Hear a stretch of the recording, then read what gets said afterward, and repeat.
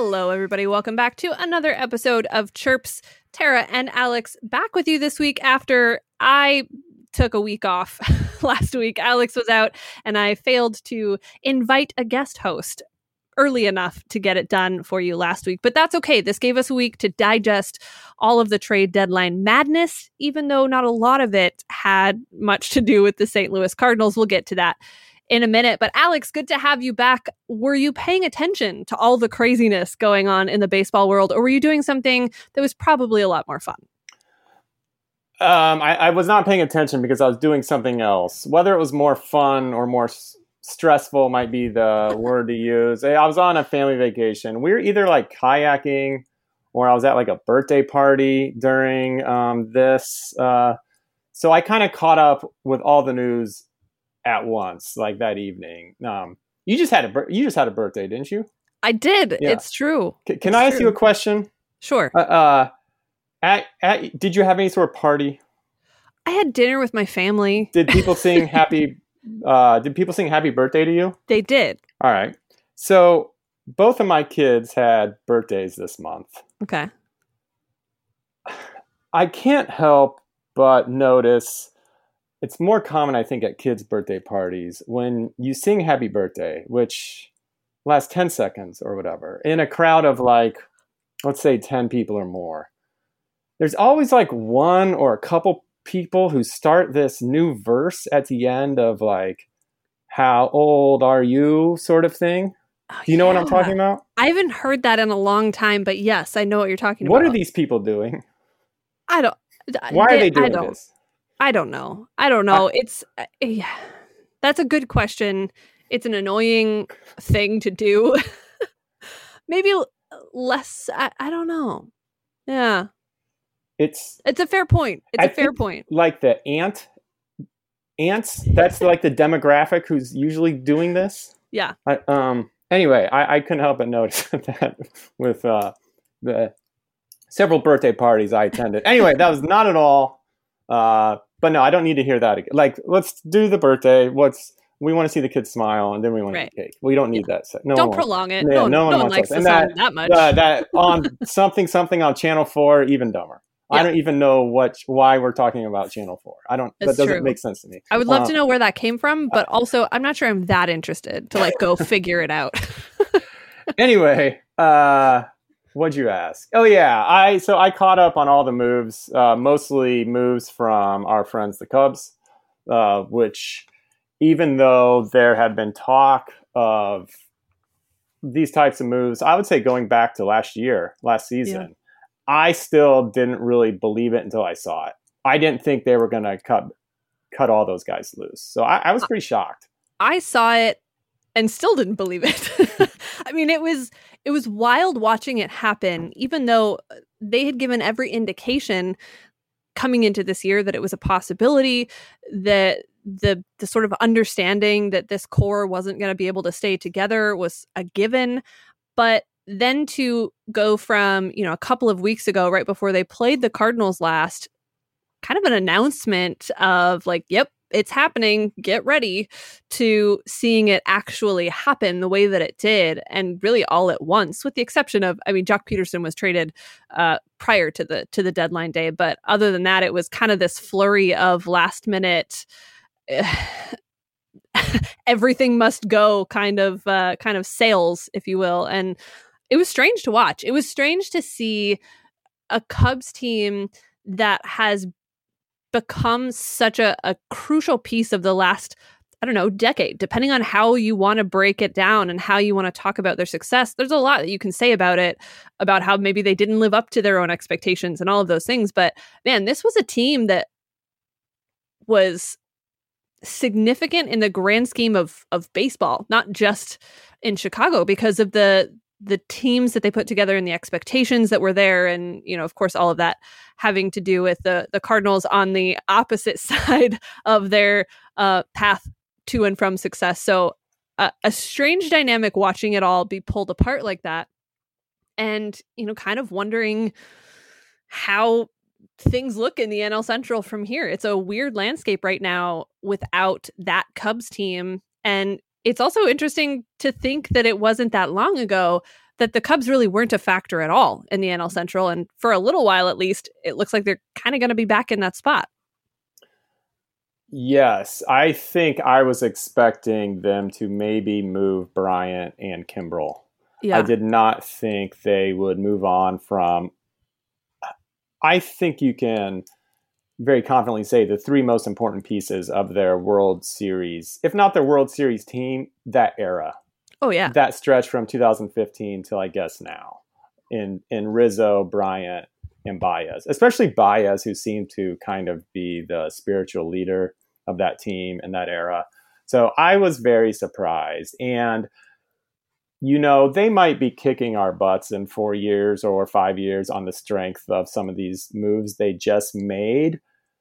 But I won't forget why that happened. And I won't forget that we got to watch like players like Adam Wainwright and Yadier Molina presumably retire a Cardinal. That's not a guarantee, but I think it's I think there's a very good chance those guys are both going to retire a Cardinal. We weren't so lucky with Albert Pujols, but I thought it was sort of a gross move by the organization to one, you know, and this is something we've been talking about forever. Everyone's been talking about forever. So I hate to bring it back up, but to do that whole Chris Bryant obvious service service time manipulation, and then to trade him at the deadline, so you're guaranteed to get something for him. He doesn't walk, and then to have Hoyer kind of not trash the players, but basically say like, look, we were at the bargaining table in good faith, and they were not.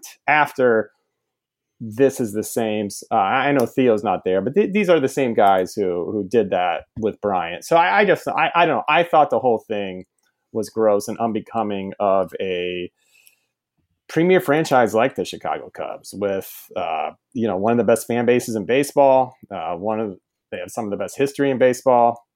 I'm just glad the Cardinals did not do that. And again, they might be kicking our butts in a couple of years and it won't matter to most people, but it matters now.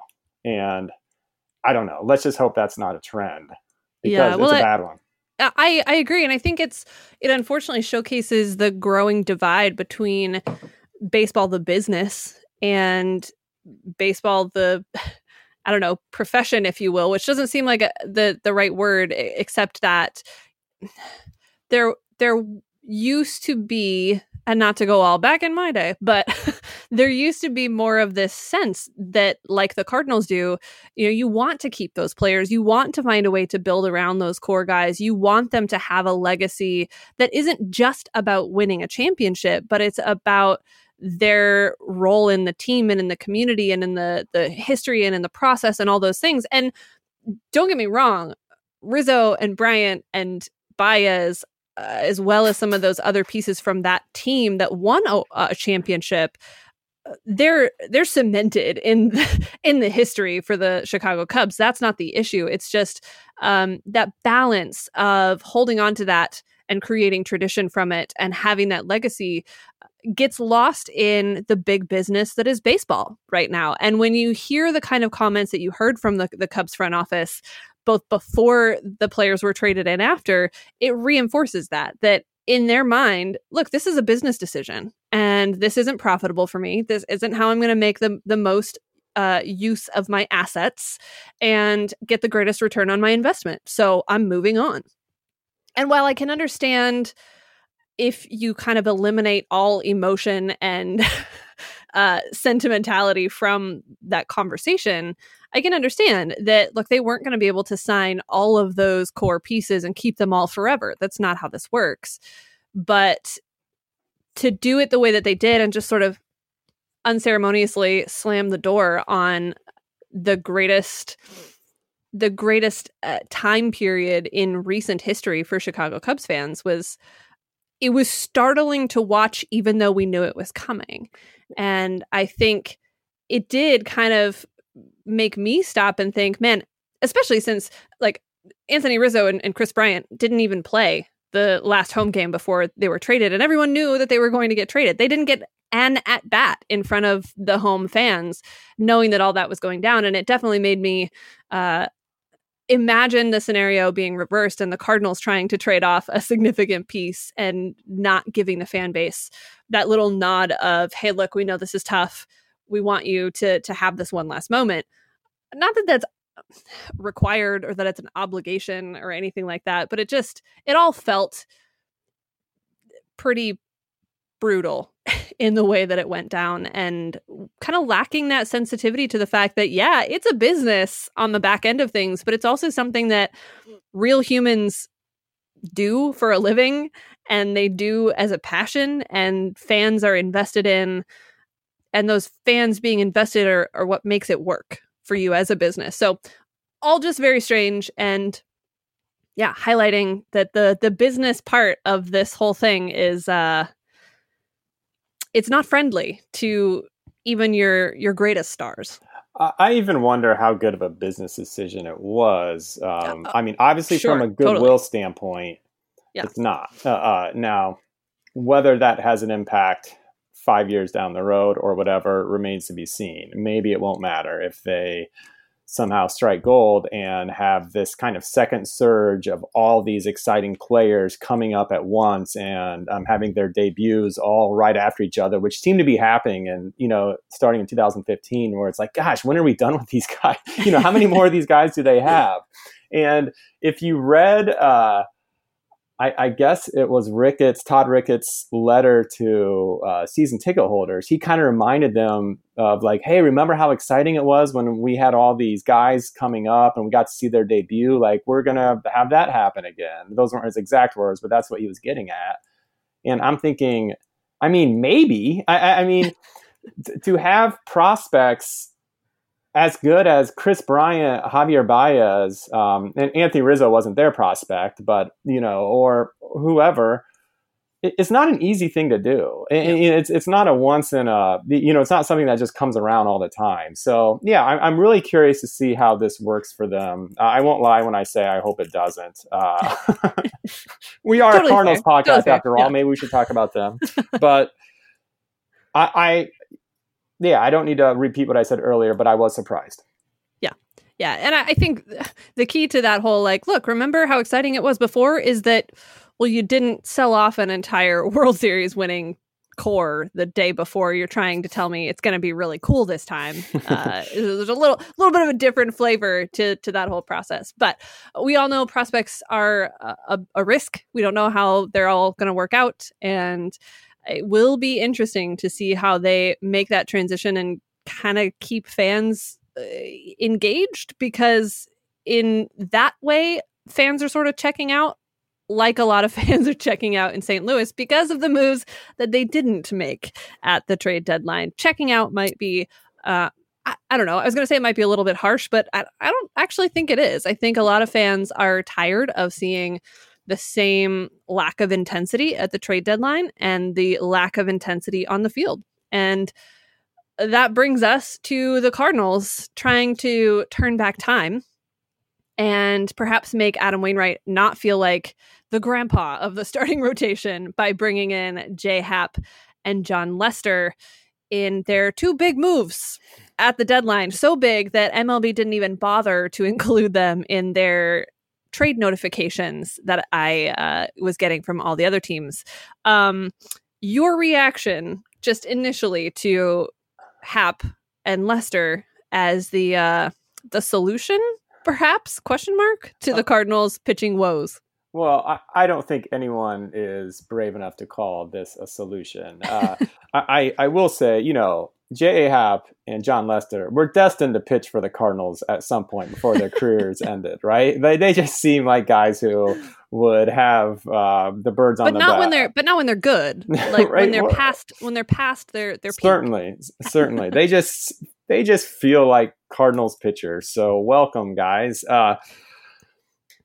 Look, I don't have strong feelings one way or another. My reaction after the smoke cleared and all the Cardinals moves were finished and we saw that this was it,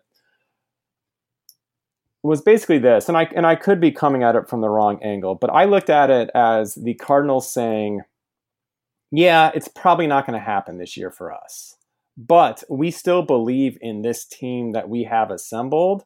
So we're not going to mess up next season.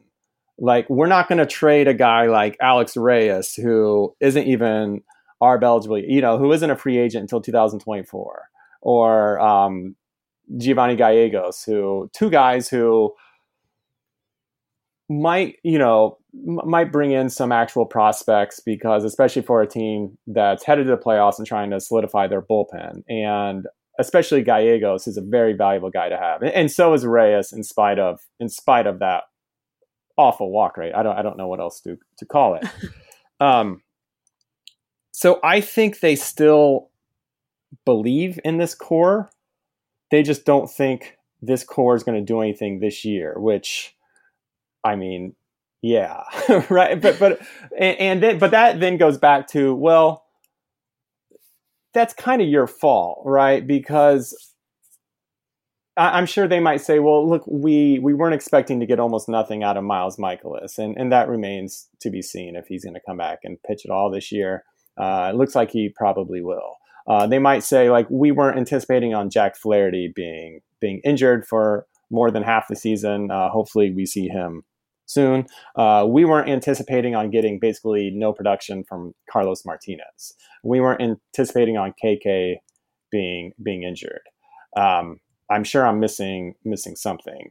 And I think my response to that and your response to that would be, well, you should expect some of those things. That's just like, there's no such thing as a pitching prospect. That kind of carries over to when they're actual pitchers too. They don't just get hurt when they're prospects. They get hurt when they're aces. They get hurt when they're at the end of their career, at the beginning of their career, whenever. So I think the fact that we had a lot of questions about the pitching going into this season, and that is one of the reasons they're in the situation that they're in, is kind of on the front office. And more so just the whole Kolten Wong decision, which kind of signaled early on, like, we're going to try to win this year.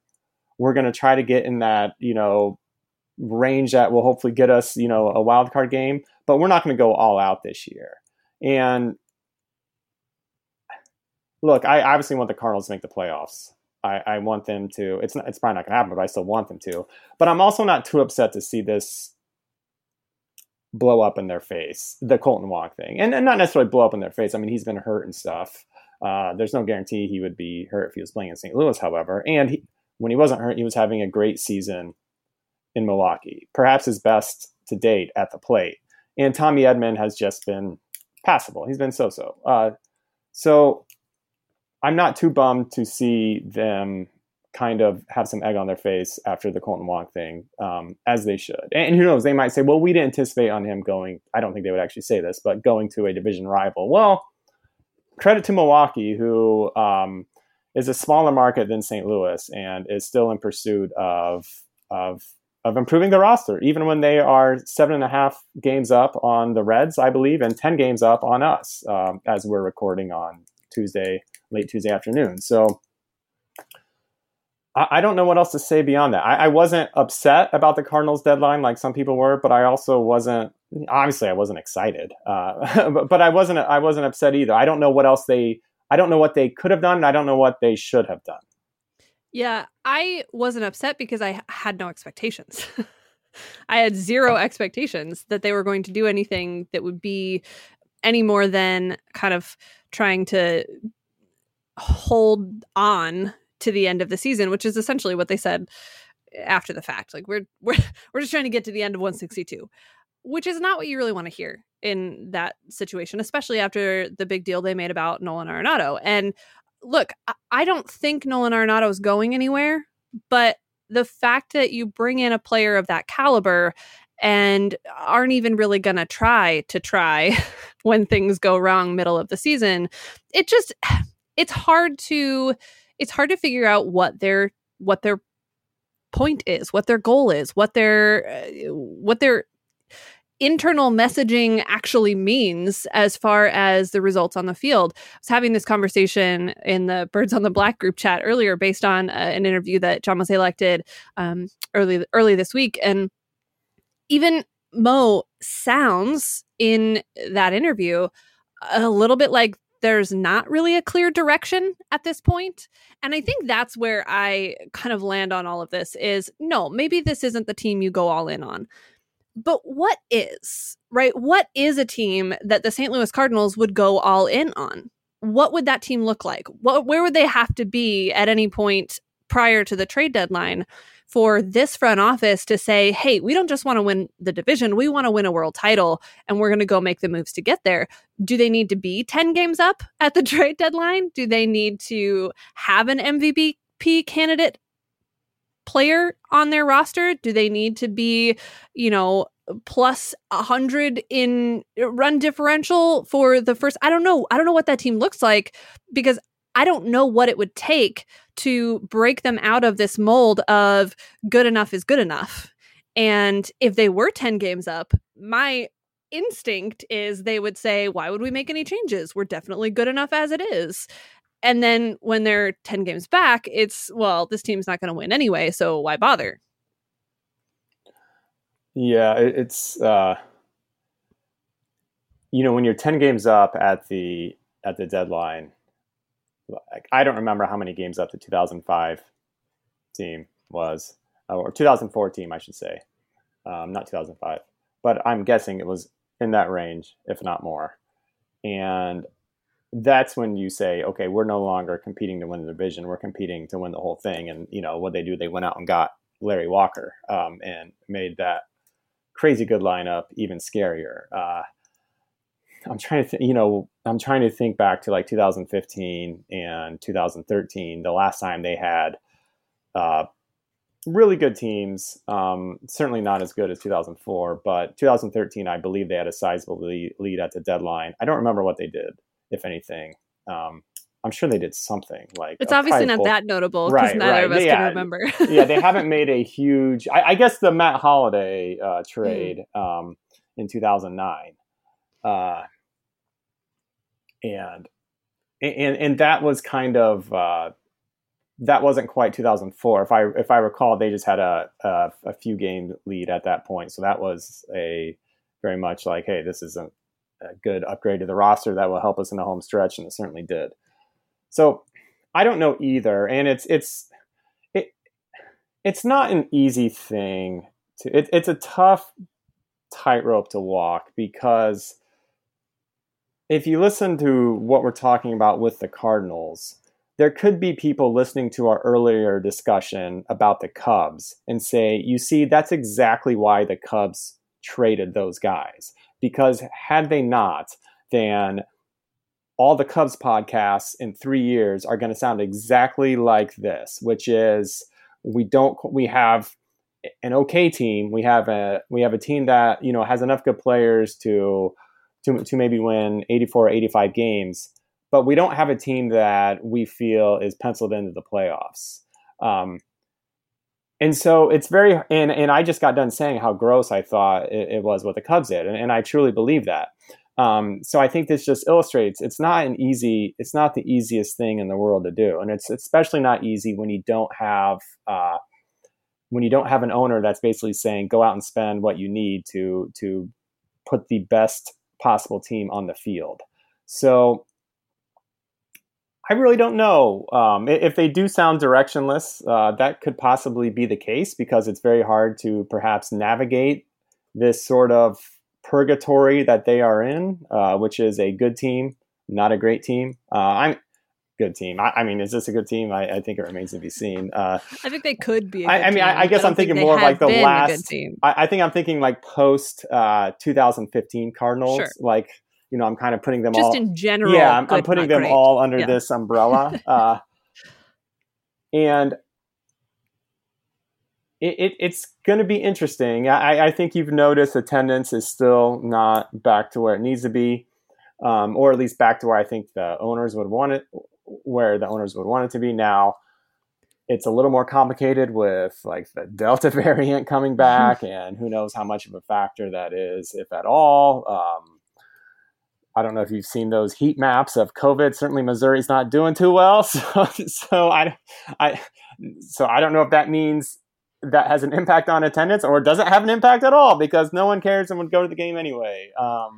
probably not my place to speculate. So I'll move on. All this is to say that the Cardinals, I think, are in a spot where they didn't expect to be. They expected the Brewers to be a little worse, the Reds to be a little worse, and the Cardinals to be a little better. I'm guessing they expected to be like neck and neck with either the Cubs or, well, probably not, either the Cubs or Brewers right now. I think that's fair to say. And unfortunately, they're in a spot, I was looking at this earlier, if, let's say, they have 57 games left. Let's like imagine a scenario, and I actually hope this happens, and not to be cheesy, but I wouldn't mind, to me, the veterans all getting together, gathering the team together, a la 2011, with kind of a let's not embarrass ourselves speech. It doesn't mean we're going to make the playoffs, but we still think we're a good team. In fact, we still think we're a first place team. So let's go play like that the rest of the year, and let's just see what happens.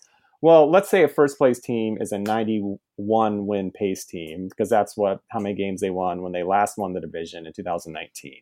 That would, with 57 games left, that would put them at an 85-77 record, which is a very respectable record. And they could go into the offseason with their heads held high, or however you want to say it. And yeah, it would be disappointing because of what came before that, but at least they finished the season strong.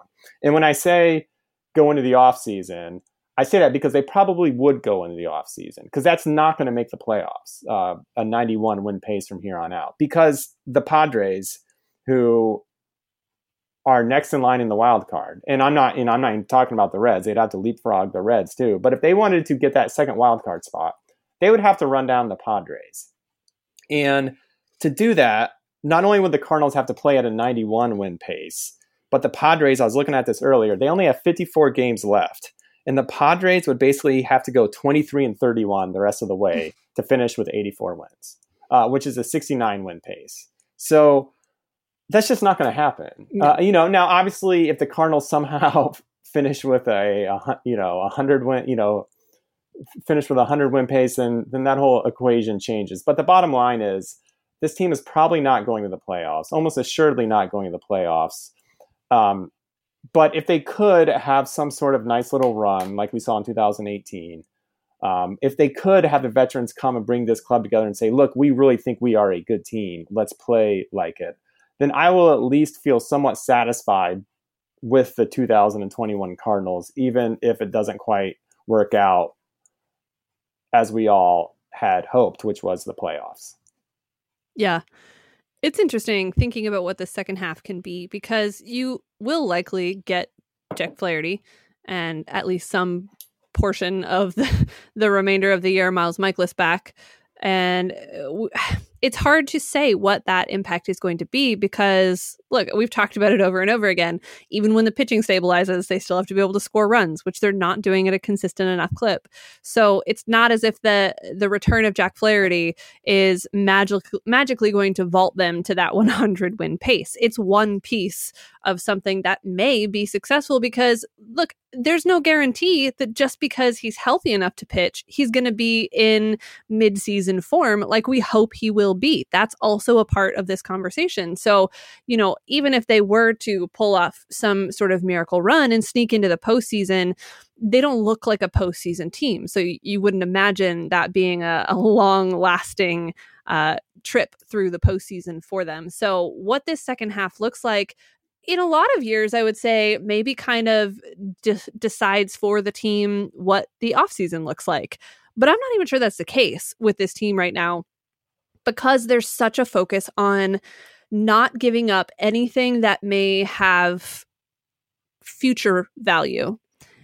And this is a whole nother conversation, maybe for a whole nother time. I'm sure we'll talk about it over the offseason, but I wonder if that idea of the future almost being more valuable than the present is sort of handcuffing what this organization is willing to do. And it has for a long time. There are multiple pieces to that puzzle, but it is interesting just in light of what this second half even means with regard to the next couple of years, because hopefully you get a good look at Tyler O'Neill, Harrison Bader, and Dylan Carlson all in the same outfield for more than a few games at a time.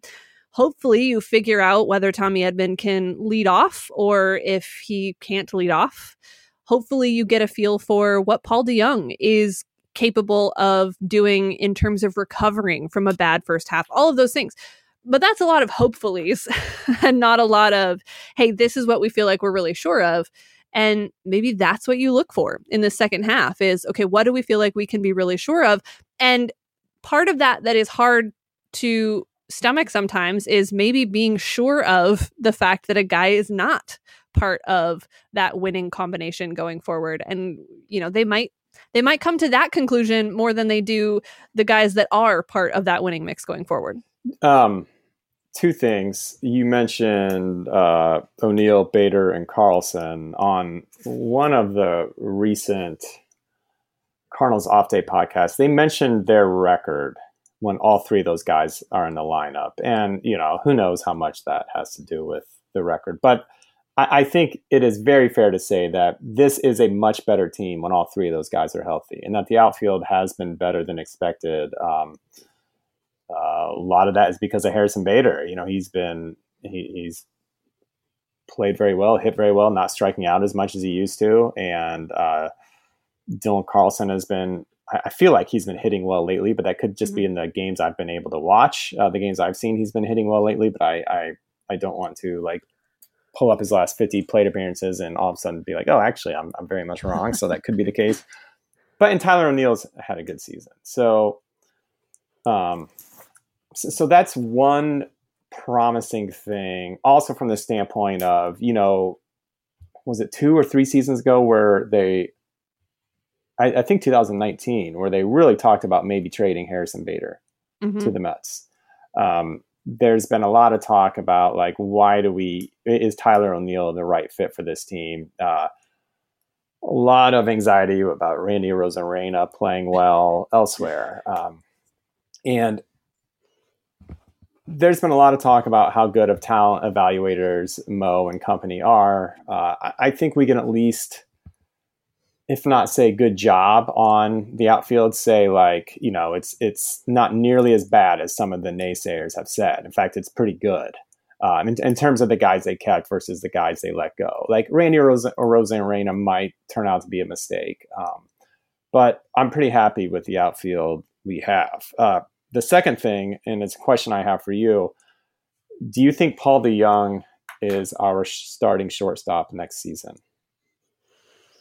Obviously, I'm thinking about a Trevor Story, but then we'd have to probably we would have to, that will involve, I presume, a bidding war, which the Cardinals don't always end up on the good side of those. I would say I don't think he should be. I would say I'm not convinced the Cardinals are prepared to go that strongly after someone outside the organization to fill that spot. I don't know that they feel like Sosa is the heir apparent. I don't know that they are prepared to walk away from Paul DeJong, but I don't think this is a team that's going to be particularly successful with that gap in the lineup the way that it is. It doesn't have to be, a cleanup hitter that's the shortstop. But I think just of this team at some point when they're hovering around 500, we have to go, okay, well, maybe this is who they are. Maybe they are a 500 team. With Paul DeJong, at some point, you have to say, okay, maybe this is who he is. He is inconsistent. He is streaky. He's not the guy that's going to be the power hitter all the time that we saw several years ago. And if he isn't going to be that guy, then they can't build a lineup based on the fact that he's going to be that guy if he's not. So the answer to your question is sort of a sidestep because I don't think that he should be the starting shortstop next year. I'm not confident in the organization's willingness to make the big enough move because it is going to cost them in some form or another, whether it's dollars and cents or players from other positions off the major league roster or the minor league one. And right now, we've talked about this before, they don't really want to spend in either form. So I don't know how you make that move or make that transition unless you just kind of hand Sosa the keys and see what happens from there. And I'm not sure that's the long-term solution either. I agree. I don't know either. If I had to guess, I would say he is not the starting shortstop next season, but who knows? And I guess remember that one day when we were like, what if they get Francisco Lindor? That was a fun thought for a minute. Well, way back then. All right. So the Cardinals are in a relatively easy stretch of their schedule. They've got Atlanta and Kansas City this week. Then they've got Pittsburgh and Kansas City again next week before they face off with Milwaukee in the middle of the month. That should work to their advantage. It doesn't always work out that way. I think at this point, it's kind of just like, well, let's see what happens and not have expectations that are too out there at this point, which isn't the most fun way to watch baseball. But, at least, as you said, at this point, they're good, but not great. Maybe not even good. Maybe like a step behind good, but also not terrible. Whatever that looks like, they're average. They're a 500 team. And that means that one night they're going to be okay to watch and the next night it's going to be pretty painful. So we'll see what they do through this week stretch in the schedule. But, at this point, it's hard not to think about what they do to set themselves up to figure out what next year looks like. Yes. So their next 20 games, as you said, Braves, Royals, Pirates, Royals, Brewers, Pirates, then 2 games against the Tigers, and then 4 games against the Pirates. So actually the next 24 games are against those teams. Too unreasonable to say, I don't know, win 14 or 15 of those games and then you have my attention. I think that's totally fair. Yeah, against those teams. Look, you kind of have to, actually. If they want to go from that okay team to a good team that you're like, well, I at least want to see what happens here. They have to be able to win against the teams that are just not even trying, that are having the kind of seasons that they've already moved on to next year. And if they don't want to be that kind of team where everyone's already moved on to next year, they have to win against these opponents that they have in these next 24 games. Okay, so 24 games against those teams who aren't good, with an exception of the Brewers. I'm going to say you have to go 15-9. Yeah. Yes, do it. We'll check up on them after that's done. All right. To see what they did. There you go. I remember last time they had an easy stretch. They not only did not go 15-9, but they did like the opposite of that. So just don't do that. That was again. Not fun. No, that was not fun to watch. That did not keep my attention. So we'll see what they do with it. And, maybe they'll keep us intrigued with something that happens in the next couple of weeks. But for now, the intriguing thing in the moment is the chirp of the week. So, Alex, I will hand it over to you. Okay, Tara, I don't know if you can see. Can you see the shirt I'm wearing? I can see the shirt you're wearing. It says the Beatles live at Busch Stadium. Very nice. This was a gift or just a here you go thing from my in-laws. I assume they got it from like a Cardinals giveaway or something at a stadium. It has a Cardinal on the back.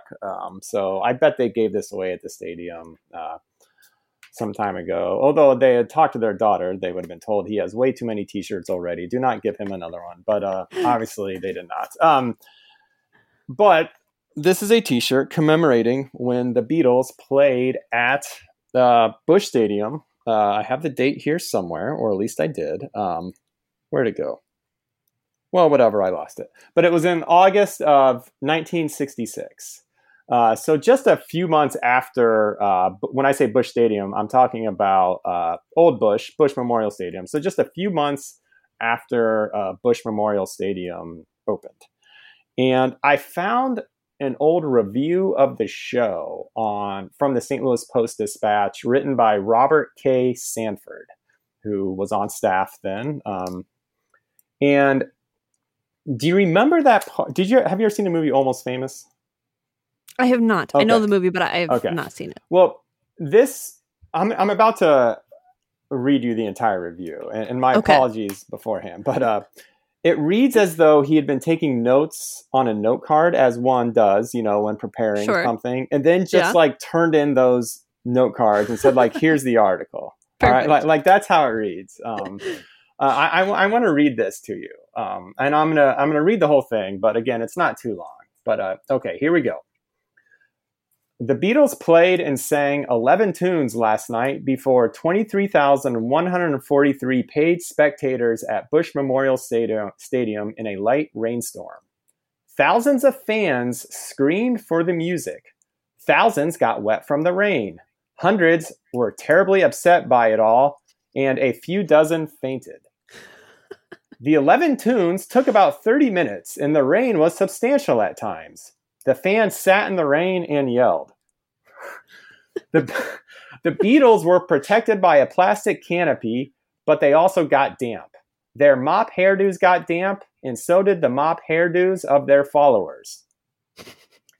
The members of the quartet told their press officer, Tony Barrow, that they did not mind playing in the rain, but were a bit apprehensive about the possibility of getting shocked by the wet electric amplifying equipment.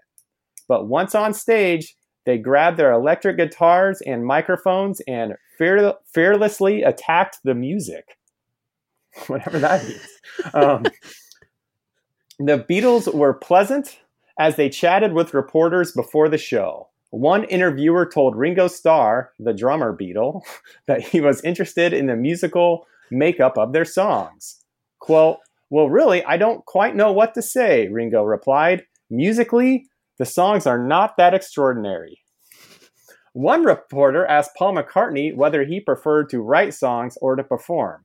He liked writing, Paul said, and he did not think that he and the other Beatles were very good as performers. What is going on? John Lennon, the literary Beatle, remarked that everybody had been doubly kind to them in the controversy about his statement that the Beatles were more popular now than Jesus Christ. Yeah, a lot going on here.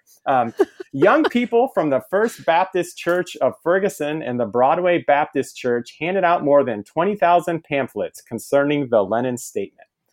But the Reverend Bob Wright, a minister at the Ferguson Church, pointed out that they were not really in opposition to the Beatles.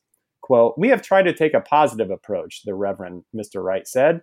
The pamphlet said there was a strong element of truth in what Lennon said. They called popularity fickle and pointed out that people who at one time praised Christ were the ones who demanded his crucifixion. Some Beatles fans did not accept the pamphlets gracefully or try to understand them, the Rev. Mr. Wright said. An older boy pushed Stephen Crowder, age 11 years old, in the face, the Reverend Mr. Wright said, and some other youths spit on a group of the pamphlet passers. "It has been experience for our youngsters tonight," the Reverend Mr. Wright said. Barrow, the Beatles press office, said the alleged decline was mythical. Beatles knocking has become a new fad. Again, I don't even know what the alleged decline we're even talking about, but that was just the next paragraph. New paragraph. "The fans at Busch Stadium got plenty of volume for their money, but the song lyrics were difficult to understand. The rain did not damp the echo qualities of the stadium." Jake Goggin, public address system operator, said the music was piped through more than 200 speakers at the structure. "The system works well when performers speak distinctly," he said, "but distinct enunciation is not a notable ingredient in rock and roll music." Because it was thought that the rain might get worse, the Beatles' performance was moved forward in the program to the third position in 5 acts. The group that followed them, the Ronettes, was made up of girl singers. You all probably know the Ronettes, and if you don't know them, you've heard their songs, whether you know it or not. Anyway, back to the article. When the girl singers appeared on stage, most of the girl spectators deserted their seats in the rain. Again, it's just like a stream of random thoughts. All right. Some fans had come a long way for the show. A group of 85 had won an air trip from Denver in a radio station contest. 2 girls from Memphis who were dressed in boutique clothes. One wore a tailored Glen plaid short skirt suit and hat, and the other was dressed in a broad vertical stripes of green, orange, and purple, said they had seen the Beatles in Memphis and were going to follow them to New York and try to get to talk to them. "Daddy's rich," one explained. At the first aid station, 2 nurses treated 35 girls for minor injuries and ailments, the most common one being acute Beatle mania. "It's mild hysteria," said Nurse Virginia Berger. "The symptoms are weeping, wailing, and uncontrollable shaking." I tell them to sit down and cool off. And you know, that's kind of interesting because this was more than 2 years after the Beatles appeared on Ed Sullivan and everyone lost their minds. So apparently that still hadn't worn off yet. Or at least young girls in St. Louis were still waiting to get their chance to do that. So that's what it sounds like what's happening here. After the Beatles appeared, the nurses had about a half dozen young girls at a time in the station cooling off in shifts in the next hour. The Beatles arrived in a chartered jet plane and were taken to the stadium in limousines. Again, there's no rhyme or reason why any of this is in the order that it's in. All right, let me say again. The Beatles arrived in a chartered jet plane and were taken to the stadium in limousines. One limousine driver forgot to lock the back doors of the car after the Beatles had got out and someone stole the rear floor mats. After the show, the Beatles... Important detail. Yeah, the Beatles left in 2 police cars. About 50 young fans tried to get past police to touch the British singers. Some girls tried to scramble onto the police cars. A 17-year-old girl from Creve Coeur managed to get hold of Ringo for a moment. Afterwards, she kept shouting, "I held him, I held him." She grabbed a reporter around the waist and said, "I held him like this." She jumped up and down, flailed her arms, then turned limp. 2 policemen assisted her, holding her up by the arms, but they soon lost enthusiasm and left her on the sidewalk. "She'll be all right," one said dryly. End of article. And that is incredible. And that is when the Beatles played Busch Stadium. No mention of the set list or anything. No, like what songs just 11 songs that were too loud. Yes, I did the research and found out that I'll tell you the 11 songs they played. Okay. They opened with a cover, Chuck Berry cover, Rock and Roll Music. Then they played She's a Woman, followed by If I Needed Someone, Day Tripper, Babies in Back, I Feel Fine, Yesterday, I Want to Be Your Man, Nowhere Man, Paperback Writer, and they closed with another cover, Little Richard's Long, Tall Sally. So that was the Beatles set in Busch Stadium in August 1966. That's why I have another t-shirt that I absolutely did not need, but I'm glad to own. And that is your Chirp of the Week. The Beatles playing at Busch Stadium and this hilarious article review from that time in 1966 that I encourage you all to read. I definitely want to go back and read it again because there was a lot happening there. And there was a lot happening that didn't, like you said, it was, why is this here? What are we talking about now? Wait, I'm curious. Yeah, I mean, to be fair, like, I guess maybe rock concerts were kind of a new thing or sort of close to a new thing maybe back then. And maybe, is that how at least the hysteria, is that how all the reviews sounded? Just kind of like a streamline of, maybe so. Of thoughts. I don't know, but I laughed when Although I read I'm not that. sure how helpful any of that was in terms of reviewing the actual concert. Anyway, nonetheless, now you have something that can entertain you, even if the Cardinals do not in this series with the Atlanta Braves this week. So, Alex, as always, gem of a find. And I appreciate you bringing that to our attention. Yes, I think it's about as relevant and important today as the current version of the Cardinals are. So there you go. There it is. That's all you need to know. And I'm so glad that you listened this far into the show to get that gem in your brain that now you're going to be thinking about all day, I hope. All right. Well, I think that's where we'll leave you. I wish I had something as arbitrary and random to end with as that article did, but instead I will just say thank you for listening. Alex, good to have you back.